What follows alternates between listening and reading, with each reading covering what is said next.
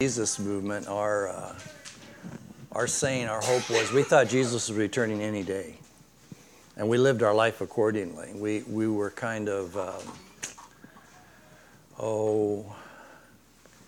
didn't take a lot of stuff seriously because we just thought Jesus is coming. So we had the right heart, but we had the wrong understanding about when he was coming.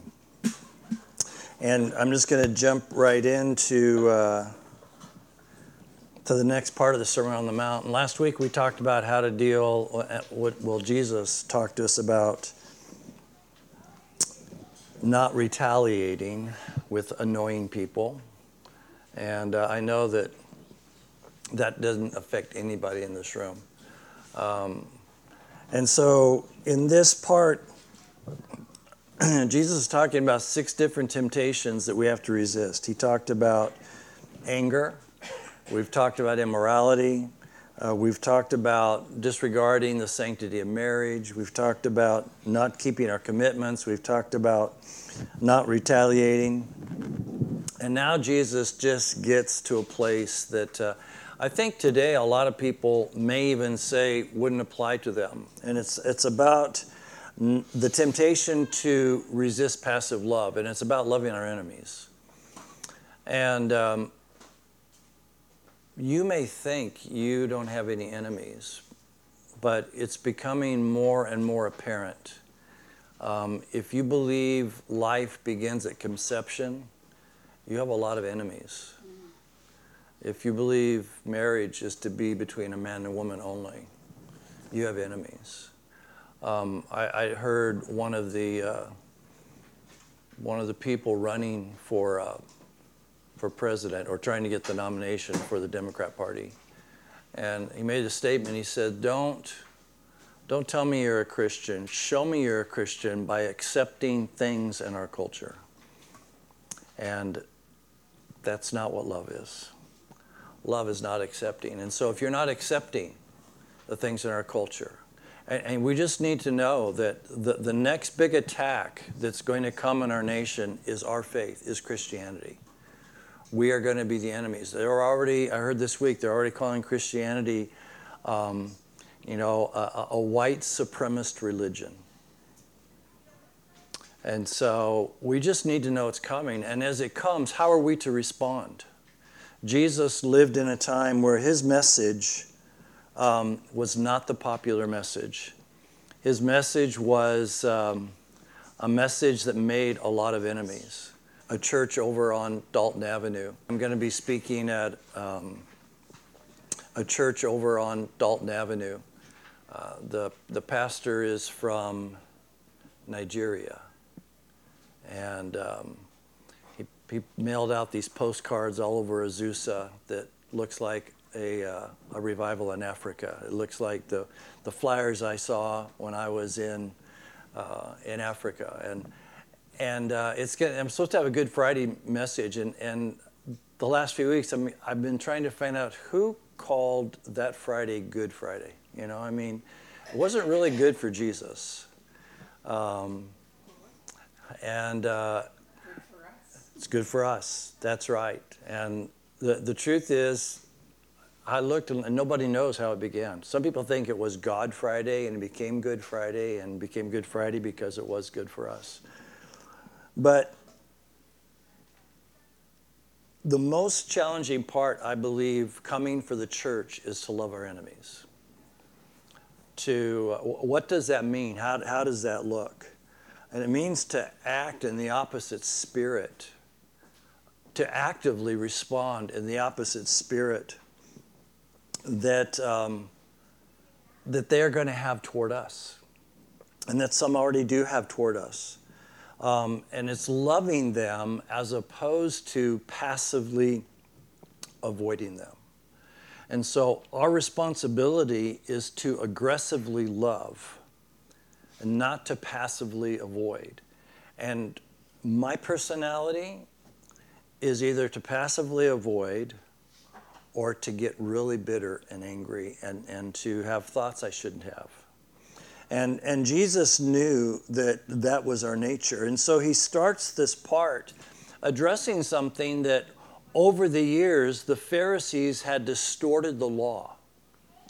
And so Jesus begins by saying, you have heard it said, which he says on all 6 of these points. He says, you have heard it said, you shall love your neighbor and hate your enemy. Now, that isn't what the law said. What the law said, I put in the verse underneath in Leviticus 19, it says, you shall love your neighbor as yourself. The stranger who dwells among you, you shall be to you as one born among you, and you shall love him as yourself. And so the Pharisees, because they had such a bitter heart towards those who didn't agree with them, changed the law. And they said, you love your friends, and you heard it said, but your enemies. And that's what the Jews are being taught. And so Jesus says, you've heard it said, but I'm here to tell you that's not the heart of the word, and that's not what the word of God says. And so they took out, the Sadducees took out, and Pharisees took out as yourself, because the law said you should love your neighbor as yourself. They took the as yourself part out, and they changed it to you shall love your neighbor and hate your enemy. And for the Jews, Gentiles were their enemies. They called Gentiles dogs. And so that enabled the spiritual leaders of Israel to justify their bitterness and their hatred towards the Romans. But also it allowed them that any Jew who was in disagreement with them could also be their enemy, and it was okay to call them an enemy and to hate them. And so they lived in revenge towards fellow Jews, and they lived in what we would call today racism toward the Romans. And Jesus tried to correct some of that when he gave them the parable of the Good Samaritan. Now, Samaritans were Jews who had a different view. They were kind of like the religious Jews today in that they don't pay attention to the prophets and they don't pay attention to the law. They just have the Pentateuch. In fact, the Samaritans wrote their own Pentateuch. They took the first 5 books of the Bible and they changed it somewhat. And they didn't believe that Jerusalem was the center. They believed that Mount Gerizim was the center of their faith. And Shechem, where Samaritanism, as it were, began, they believed that was the center of everything. And so there was this great opposition between the Jews and the Samaritans, because the Samaritans believed they were the true Jews and that the rest of the Jews were false. And so there was this bitterness between them. So when Jesus gives this parable, when Jesus says you should love your neighbor as yourself, that we read the story in Luke 10, they asked him, and they said, Lord, who's my neighbor? And the Lord chose to use one of their enemies as the picture of who their neighbor is and what a neighbor looks like. So any human being, regardless of their ethnicity or their religion, according to Jesus, is our neighbor. And so when it talks about loving our enemies, it says in verse 44, Matthew 5, but I say to you, love your enemies, bless those who curse you, do good to those who hate you, and pray for those who spitefully use you and persecute you. So when Jesus says that we are to actively love our enemies, I wanted to bring into a context that we can understand. If we are going to stand for righteousness, we have a choice right now. Because of the tension that is in our nation, because of the tension, let's just talk about abortion. Because now there is a faction that has gone to the extreme that says after birth. In fact, I listened to a debate that happened this week. This young girl stood up and argued with the speaker who was part of a pro-life group. And they were talking about a baby who was born premature. And should they put that baby on the life support systems that they put them on to make sure that they go? And this girl was arguing, that baby is not a life. That baby is not a life if you have to put a machine on it to make it breathe. Therefore, you shouldn't waste your time, and it's okay to terminate what that is. Now, that is where we are going. That is how our enemy thinks. and they look at us as their enemy, when we stand and say no, life begins at conception. You know, we're all ecstatic about the heartbeat law, which is great, you know, because the heartbeat comes pretty soon. But the truth of the matter is, that still gives a span of time from conception to a heartbeat where it says it's okay to terminate that. And so we need to understand that we are going to become more and more the enemy, even though, and this is how it is with an Antichrist spirit, even though the majority of Americans are becoming more and more opposed to abortion, the loudest voice is the one that's not just for abortion, but the one that's for infanticide. That's the voice that you hear. That's the voice that gets out amongst the public. And so when Jesus, we are to actively love these people. And he says we're to love them with our words, because he says, you bless those who curse you. Blessings have to be spoken. So we're to actively love them with our words. We're to do good to them, so we're to love them with our actions. And we're to pray for them. We're to stand in the gap on their behalf. We're to pray for them in the same way we would pray for one of our family members who is sick, or one of our family members who's in a dire, or someone in this community who's in a dire position, that we would call the prayer chain together and pray for them. We're to have that same heart to pray for those who oppose, and this that is in opposition. And righteousness covers so many things that is in opposition in our nation right now. So this is the pinnacle of love, and it's not a sentiment. It involves practical actions. It's not just a thought. It's not just a belief. Jesus said it's not just something I want you to think. I want you to act upon it in what you say. I want you to act upon it in your deeds, and I want you to act upon it in how you pray. So when he says that we're to love our enemies, this is what Paul said. Paul wrote to the Corinthians about enemies, and he wrote to the Romans about enemies. And when he wrote to the Corinthians, what he did was, instead of saying, you don't hate this, you don't hate that, you shouldn't hate this, you shouldn't hate that, he said, this is what love looks like. He said, let's understand what love is. He says, love suffers long and is kind. Love is not provoked. And love thinks no evil. Love believes all things, hopes all things. Love endures all things. So Paul didn't have to address the negatives. He didn't have to say, this is what hatred is. He said, this is what love is. And everything he said about love is in direct opposition to how we would want to respond to our enemies. When he wrote to the Romans, this is what he said. Bless those, now he's talking about Roman believers. So these are Gentiles who accepted Christ as Messiah, and now they're being persecuted because they're Christians. And Paul says to them, bless those who persecute you. Bless and do not curse. So again, he's talking about the words. These Roman soldiers, this Roman Empire, when you speak of them, don't speak words that are derogatory. Don't speak words that curse them. Don't talk about what you'd want to do to them or to their mother or to their daughters or to their children. You don't speak those things. You speak blessing over them. And he says, and don't avenge yourself. If your enemy's hungry, feed him. If he's thirsty, give him a drink. For in doing so, you will heap coals of fire on his head. Do not be overcome by evil, but overcome evil with good.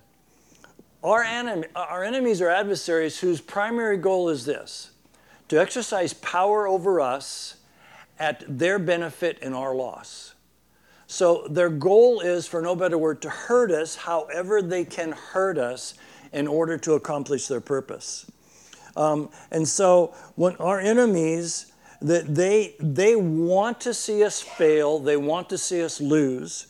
And so loving people who hate us makes a greater impact at a deeper level. It really is a form of self-martyrdom. Jesus said this is love. Greater love has no man than he lay down his life for his brother. To bless someone who curses you is a self-martyrdom, because our flesh, our natural reaction is not to bless them. is not to say good things to them. Our reaction is not to do good deeds for them. Our reaction is not to pray for them. And so loving people who hate us has the greatest impact when we live a life of self-martyrdom, of dying to ourselves in order that Christ might be exalted before him. That's what's living a love or living a faith worth dying for. Dying to ourselves. Embracing this lifestyle does open us to the supernatural realm. And listen, as I was going over this week, I said, Lord, last week I talked about how to deal with annoying people and what we should say and what we shouldn't say. Doesn't that kind of cover all this? Do I have to go over this part? I mean, do I have to get down to the nitty-gritty here? Because the reality is, I listen to some people and I watch some people and they say things that really anger me. And my reaction is not to say, God bless them. My reaction is to say, God, do something else to them. And so in that context, he says, we're to bless those who curse you. We're to speak words of blessings to them and about them. We're to go beyond refusing to answer their insult with an insult. We're to go beyond it, and that we are actually to speak words of life over them.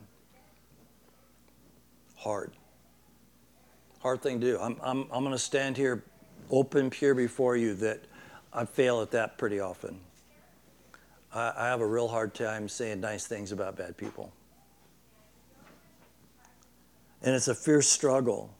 But if we deal with the dynamic of what it means to speak blessing, it will eventually liberate us. It will change the way we think. The Bible says, as a man thinks in his heart, so is he. It also says, out of the abundance of the heart, the mouth speaks. So I really have to examine my heart if when someone is saying something that offends me that I strongly agree with, if what comes out of my mouth is not blessing, that kind of shows where my heart is. And so that's one of the things that's why I love Psalm 119. If you ever have heart problems, just read Psalm 119. Almost every verse in Psalm 119 has the word heart in it. It addresses it advocates for a pure heart before God and a pure heart before people. So we're to bless those who curse you. We're to do good to those who hate you. Now, the people that annoy me right now, I don't have personal relationship with. So there's not much I can do good for them with my hands. But I do know people who oppose me. I do know people who even in the name of Christ, oppose me. There's even in the city of Azusa, as I've shared with pastors about our need to pray together. If we want to see God transform our city, if we want to see people come to Christ, we need to come together and pray. I've had opposition of that. I've had pastors go to the head of the AMA and says, you should not let that man speak anymore because that's not how we bring unity in the city. So even those situations, I really have to protect him because he's a brother in the Lord. I have to protect my heart on how I think about him and how I speak about him. And so we need to make sure we look for ways to do good. We need to pray for those who persecute us. Praying for an enemy, we stand in the gap for them before the Lord. We pray on their behalf. Now, I've gotten pretty good at it in praying for Buddhist monks. I'm pretty toward people who are pro-choice, toward people who are for infanticide, toward people who think Christians are bigots, who think Christians are white supremacists, Christianity. I have no problem with Muslims, I really don't. But the fact that in many school systems now, they're allowed to teach Islam, but they're not allowed to teach Christianity. That Muslim students are allowed to pray 7 times a day, Christians are not. That I have a hard time with that. It's not about Muslims, it's about this antichrist spirit that will embrace anything except righteousness. And I really have to protect my heart on that. So by praying for them, it will increase our love for them. if we pray out of a genuineness that we truly do want God to encounter them and come to a place of knowledge of Christ. And it's love that causes this to happen.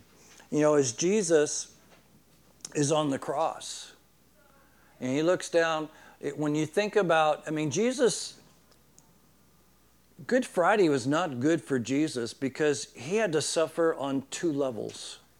First of all, the physical torture that he, as being fully man, had to endure. I mean, you all know what it's like to have a baby grab your hair and pull your hair. You know, you're trying to let it go, or if a bracelet or a watch or something gets caught on your hair and you pull it, you know how much that hurts. To have grown men grab your beard and rip it out of your face, that's got to be torturous. To have them put a thorn of crowns on your head and then take a stick and beat the thorns into your head, and to whip you and to blindfold you and punch you in the face and say, if you're God, tell us who just hit you. To go through that type of torture, we think, how could we ever endure that? But when we read the story, I don't think, and that's where Jesus' forgiveness comes in. Father, forgive them, for they don't know what they're doing. But to know that at the moment of forgiveness, he was actually going to suffer the greatest pain of all, and that is broken fellowship with the Father. Because the moment your sin and my sin was placed upon him, God had to break fellowship with him, because God cannot look upon sin. And so this eternal fellowship between the Father and the Son was broken at that moment. So the pain and suffering Jesus went through, and he still says, Father, forgive them, for they don't know what they're doing. So this passage is to encourage us to resist the temptation to be passive in our love. And by passive, you know, it's really doing all we can to avoid having to love somebody who's unlovable.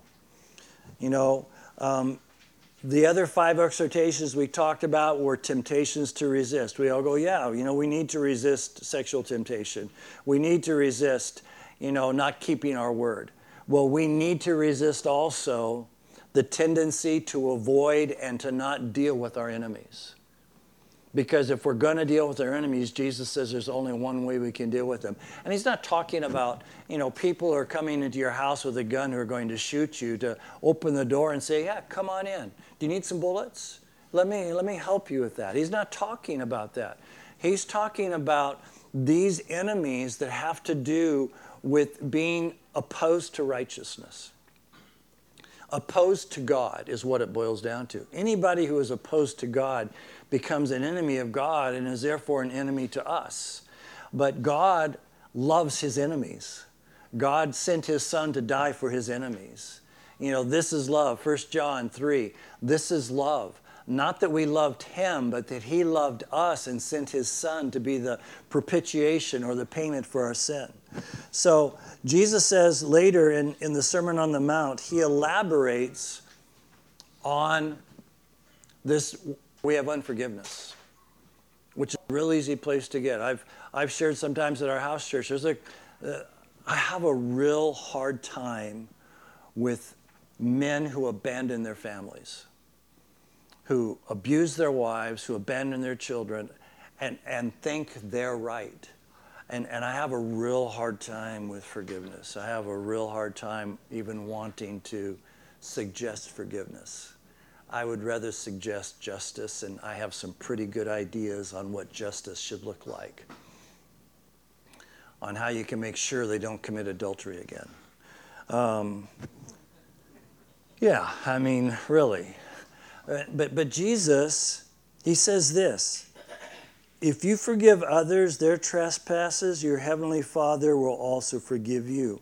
But if you do not forgive others of their trespasses, neither will your Father forgive your trespasses. That's a pretty plain, I mean, there's no other interpretation to this. You can't exegete this. You can't look into the Greek and say, well, maybe he really meant this. He said, this is it. I've already forgiven you. If you can't forgive your enemies, and you were my enemy. Jesus says that. You are my enemy because we were of our father the devil. We were his enemy because of our sin. And he died for us. And so, there are Psalms, there's a lot of Psalms that contain prayers to judge the wicked. And Psalm 5, Psalm 17, Psalm 35, Psalm 55, 59, 69, 109, 137, I think also 144. These are specific songs and prayers that were sung to God about judging the wicked. So we're not talking about judgment on coming. These prayers are in response, they're not in response to personal injury, they're not in response to personal offense, they're in response to the wicked ones who are standing against God's causes, standing against God's purposes.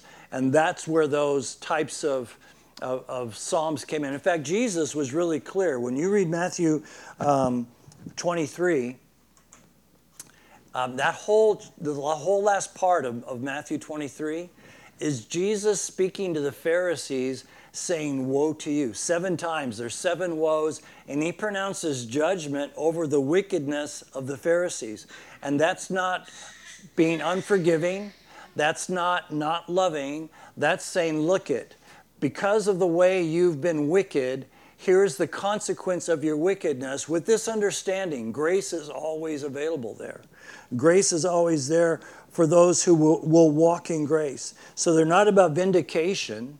They're about vindication of God's glory and purpose in the age to come. And so we're told to be like our Father. He says this, that you may be sons, and I put and daughters,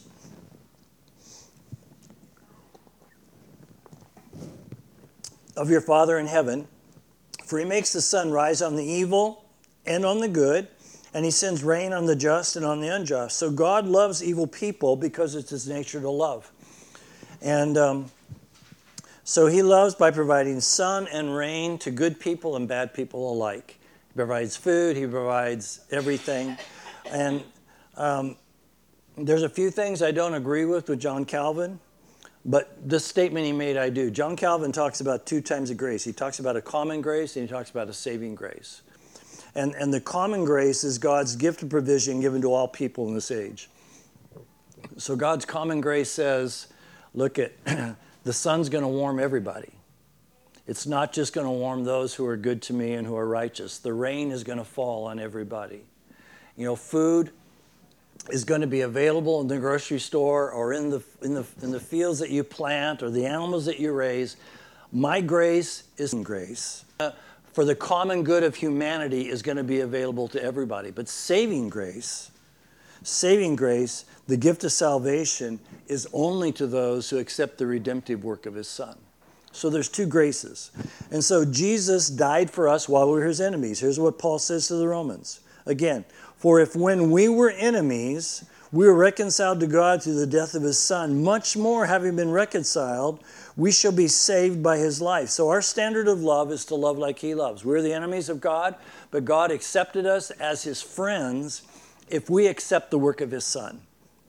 And so God loves people while they're unthankful and evil instead of waiting until they're grateful. Let me say that again. God loves people when they're evil. God loves people when they're unthankful. He doesn't wait for them to be good and doesn't wait for them to be thankful to say, okay, now I'm going to love you. Again, this is what Jesus says in Luke chapter 6. Love your enemies and you'll be sons and daughters of the Most High.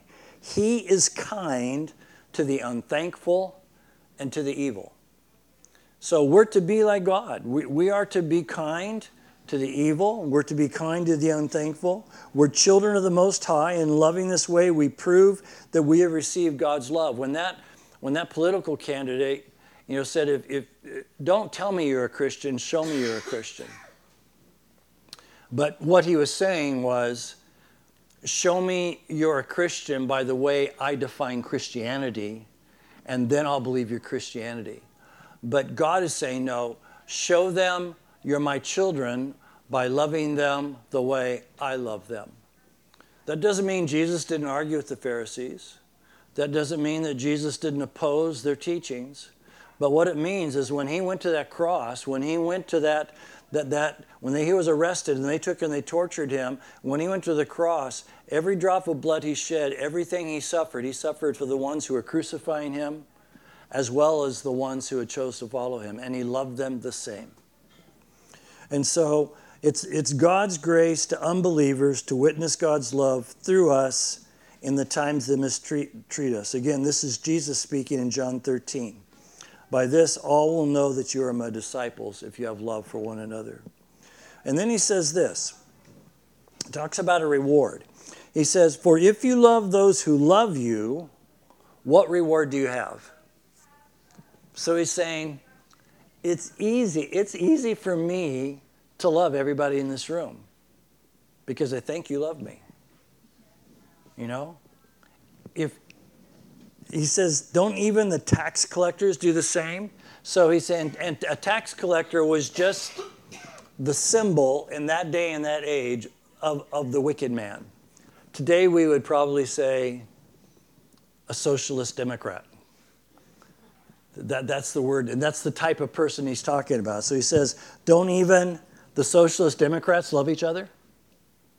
You know, don't even your enemies who are bad and do all the bad things, don't they love each other? So he says, so if you greet your brethren only, if you only love the people in the room, what do you do more than the socialist, Democrats who love each other also? What makes you different from them if you only love the people who agree with you? He said, don't even the tax collectors do so. So unbelievers know, they know about married love. They know about parental love.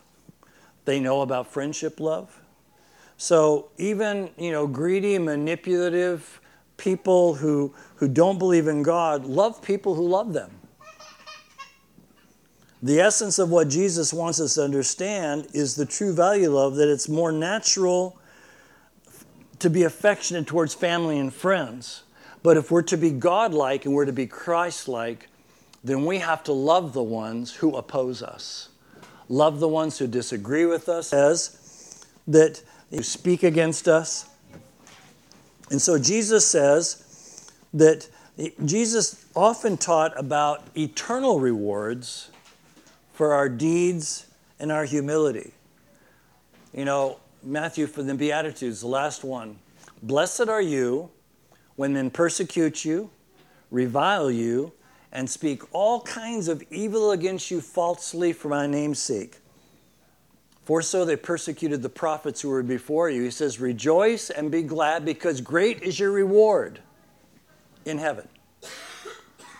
He doesn't say, if you stand up to them today, your reward's going to be great tomorrow.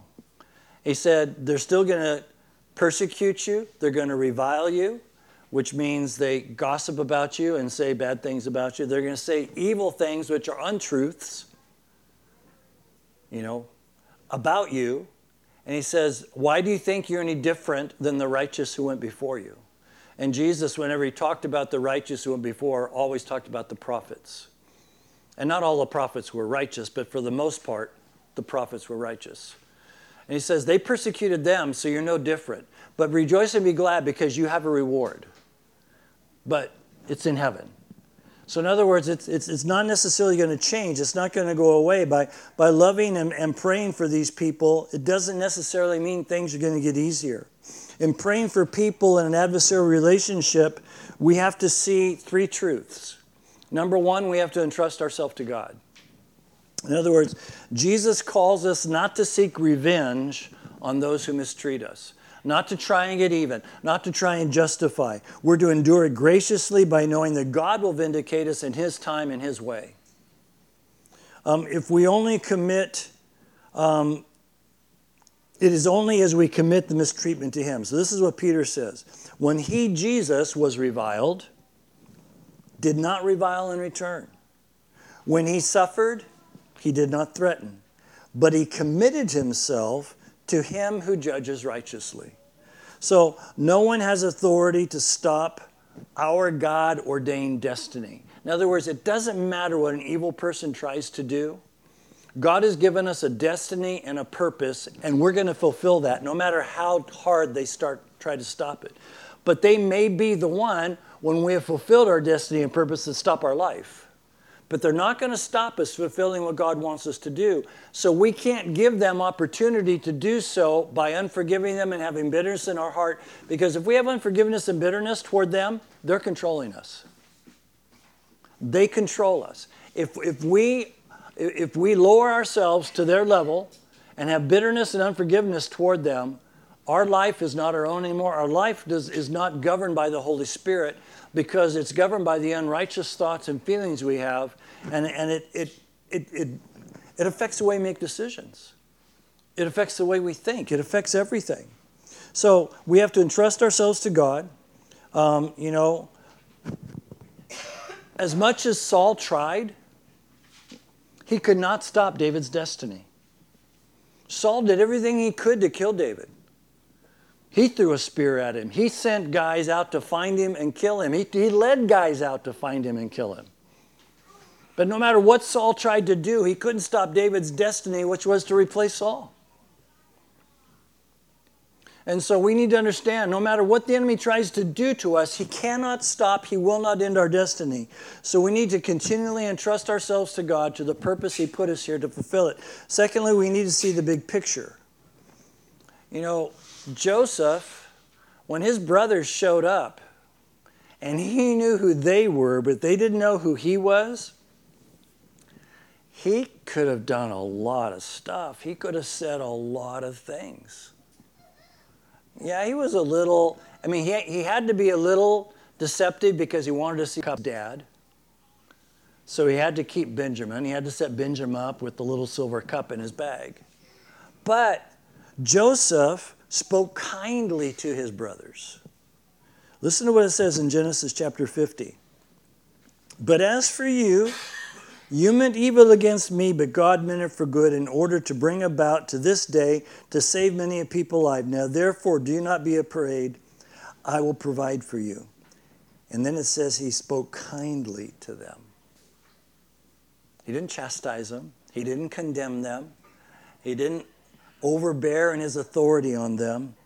So when we speak kindly to our enemies, as God speaks kindly to us. The third thing is we need to see that we have eternal friends. We may have temporal enemies, but we have people that we're going to spend eternity with. In the age to come, our greatest adversaries in the body of Christ, people that we disagree with theologically, who just bug us to no end because of some doctrinal positions they take, we're going to be together for billions and billions and billions of years. So we should probably learn to get along with them now. Huh? They'll get it right. Yes. They'll come to their senses one day. So then we're to be perfect, walking in all the light God gives us. This is what Jesus says. Therefore be perfect, just as your Father in heaven is perfect. And the way we're perfect, first of all, the Bible says, none is perfect, no, not one. Then why does Jesus tell us to be perfect? If he says nobody's perfect, why does he tell us to be perfect? And the deal is this. He calls us to live in perfection by seeking to walk in the light, by seeking to walk after him. Seeking 100-fold obedience. We can only be perfect if we are seeking 100-fold obedience. If we're seeking 98% obedience, and we know that there's 2% that we're not obeying, I can forgive everybody of everything but him, is a different story. That 99% of everybody doesn't justify the 1% of not. So to be perfect, God's asking us to walk in 100-fold obedience, and that's where saving grace comes in. Because when we fail, when we fall, and you will fall, okay, because he says we will not win every time. His grace is sufficient by the confession of our sin, because he says if we confess our sins, he'll forgive our sins and cleanse us from all unrighteousness. And if we're cleansed from all unrighteousness, then we are righteous again, and righteous is the position of perfection. When we are fully righteous, we are fully perfect, because we are righteous because of the blood of the Lamb. And so righteousness is the key to perfection. And the way we walk in righteousness is to pursue 100% obedience to what God tells us to do. No matter how hard it is, just to obey and ask him what you should or shouldn't do. So we can't love Jesus with the same amount of love that he loves us. His love's perfect, ours isn't. But we're to give it our all. We're to love him. It's the picture of Peter on the beach with Jesus. What does Jesus say? He says, Peter, do you love me? And he said, Lord, I love you. Well, feed my sheep. Peter, do you love me? Lord, I love you. Feed my sheep. The third time, Peter, do you love me? And Peter's response is, Lord, you know all things. You know, I'm loving you as best I can. And Jesus didn't say, no, you're not. No, you're not. He said, then feed my sheep. See, Jesus says, here's the picture of loving me as best you can. Fulfill my word. What's my word? Feed my sheep. Love people. And so as long as we're pushing toward 100-fold obedience to love people the way God loves us, we'll never be able to. But Peter says, honestly, I love you as best as I know how. I'm loving you as much as I can right now. And I know it's not enough. It's not good enough, but it's all I got. And Jesus says, that's all I want. Go feed my sheep. He never said, well, Peter, you don't love me enough, so you can't go feed my sheep. You're disqualified. No. To the extent that we can love God, then we're to go and we're to walk in obedience. And so, power in our life is found by pursuing 100-fold obedience, which I've said. So maintaining a sustained reach for full obedience for decades is the definition of living radically before God. When I look back on my life, I have a tendency to look at my failures. I have a tendency to look back on the times that I blew it and that I wasn't successful. But here's what the Bible tells me. When we confess our sin, he remembers them no more. It says, he removes them from us as far as the east is from the west. So if we could learn to do that, if we could learn to love ourselves as God loves us so much that when we confess our sin, not only forgives us, he removes them from us and doesn't remember them. And when you come back after he's forgiven you and you say, this God who knows all things has chosen to forget your sin because you've come to him under the blood of his son, and you come back and say, Lord, I just got to tell you again, I'm so sorry. He says, for what? Well, when I did, what are you talking about? He says he remembers them no more. That's a willful choice by God. It's not that he can't. He knows everything. He chooses not to remember our sin, not to hold it against us. And so we need to know that we are radical because we love our Father with all our heart, with all our soul, with all our mind, and with all our might. And just remind you, when they tried to trap Jesus, and they said, Teacher, which is the greatest command in the law? This is what Jesus said. You shall love the Lord your God with all your heart, with all your soul, and with all your mind. This is the great and first command, and the second is like it. You shall love your neighbor as yourself. And the prophets. Depends all the law and the prophets. Loving God with everything we have and loving our neighbor as ourselves. And remember, he made it clear in Luke who our neighbor was. Our neighbor is, in all intents and purposes, the one who we'd want to call our enemy. We're to love them the same way that we love the people in this room. And we show that by blessing them, by doing good works for them, and by praying for them. And we may not be able to do good works for those who oppose our righteousness, but we can definitely bless them. We can speak curses or we can speak life. And our words matter. The only thing the Bible says we're going to have to give an account for as believers, our sins will be forgiven. But we have to give an account before God for every non-life producing word we speak. That's what the Bible says. That is pretty heavy. So we need to speak words of life over our enemies. We need to bless them. Every time, you watch the news, and according to statistics chances are that most people watch Fox News. And I'm not saying that tongue in cheek. I just read statistics today that all the other news channels added together, it's 3 to 5 times more viewers are watching Fox at the same time than all the other stations joined together at the same time. So there's a lot being spoken. And so when they bring on the people, when they show the clips of those who vehemently oppose righteousness, we're not to throw a shoe at the TV and tell them to shut up. We're to bless them. We're to pray for them. And I have to tell you, I don't do a very good job of it. I'd rather throw my shoe at the TV.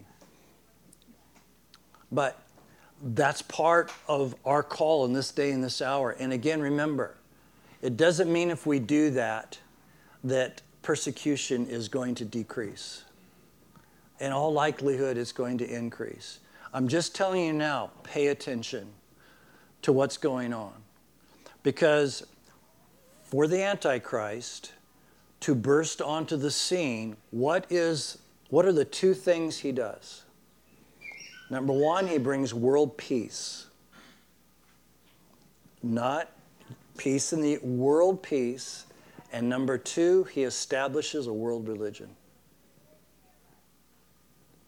So, we need to be mindful that a religion that exalts Jesus Christ is not going to be the world religion because he's called Antichrist. And Jesus said, "My peace I give to you, not as the world gives, give I to you." So the peace that he is going to propagate is not the peace of Jesus. So we need to know what's coming is going to oppose the peace of Christ and is going to oppose the truth of righteousness. It's going to oppose what we believe. It's not going to get easier, it's going to get worse. And the thing that's going to happen with the church, the Bible's really clear. The thing that wins every time, we talked at the beginning, that endures everything is love. But in Matthew 24, Jesus says, here's what's going to happen to the church when this starts to happen. He says their love is going to grow cold. We need to make certain our love does not grow cold. And the only way we can do that is to love our enemies. To bless those who curse us. To pray over those who oppose us. If we don't, our love will grow cold. We will be bittered. And when your love is cold, you make wrong choices. And wrong choices have consequences. And Jesus says that the love will grow so cold that quite possibly even the elect will be deceived. And I'm telling you right now, one of the great deceptions we have to be mindful of. We have to know what we believe, and we have to know what love means. Love does not mean acceptance. That's the way they're trying to define love right now. What they're saying is if Christians are really as loving as they say, then they're going to accept everything we present to them if they really love us. Wrong. That's a lie. That is not biblical. Okay? But we need to bless them. We need to pray for them. And if given the opportunity, we need to do good for them. That's Jesus' mandate to us to fulfill this 6th thing, to not be passive, to not ignore, to not just say, I can't take it anymore and turn the TV off, but to be aggressive in praying, blessing, and doing. Let's pray. Father, words are cheap. Actions cost. And Father, we ask that we would be known as people of action. God, if there's anything that we don't want to happen, we don't want to allow ourselves to get in the position to where our love is so cold that we have a hard time loving righteous people, let alone the unrighteous. So God, we're asking that we would be mindful every day. The love believes all things. Love hopes all things. Love endures all things. Love never fails.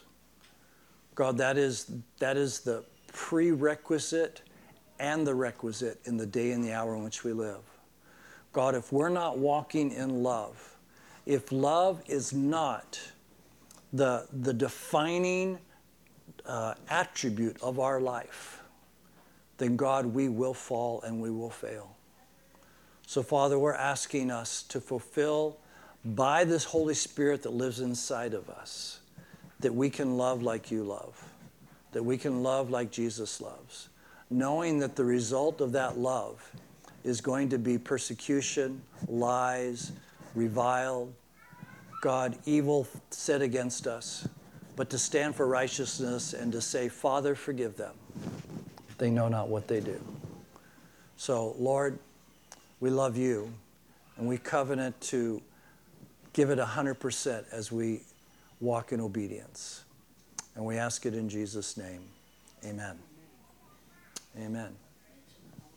Yes, don't forget your loose change, coins, dollars, $100 bills, whatever you just got. Over 100 people every day to eat now.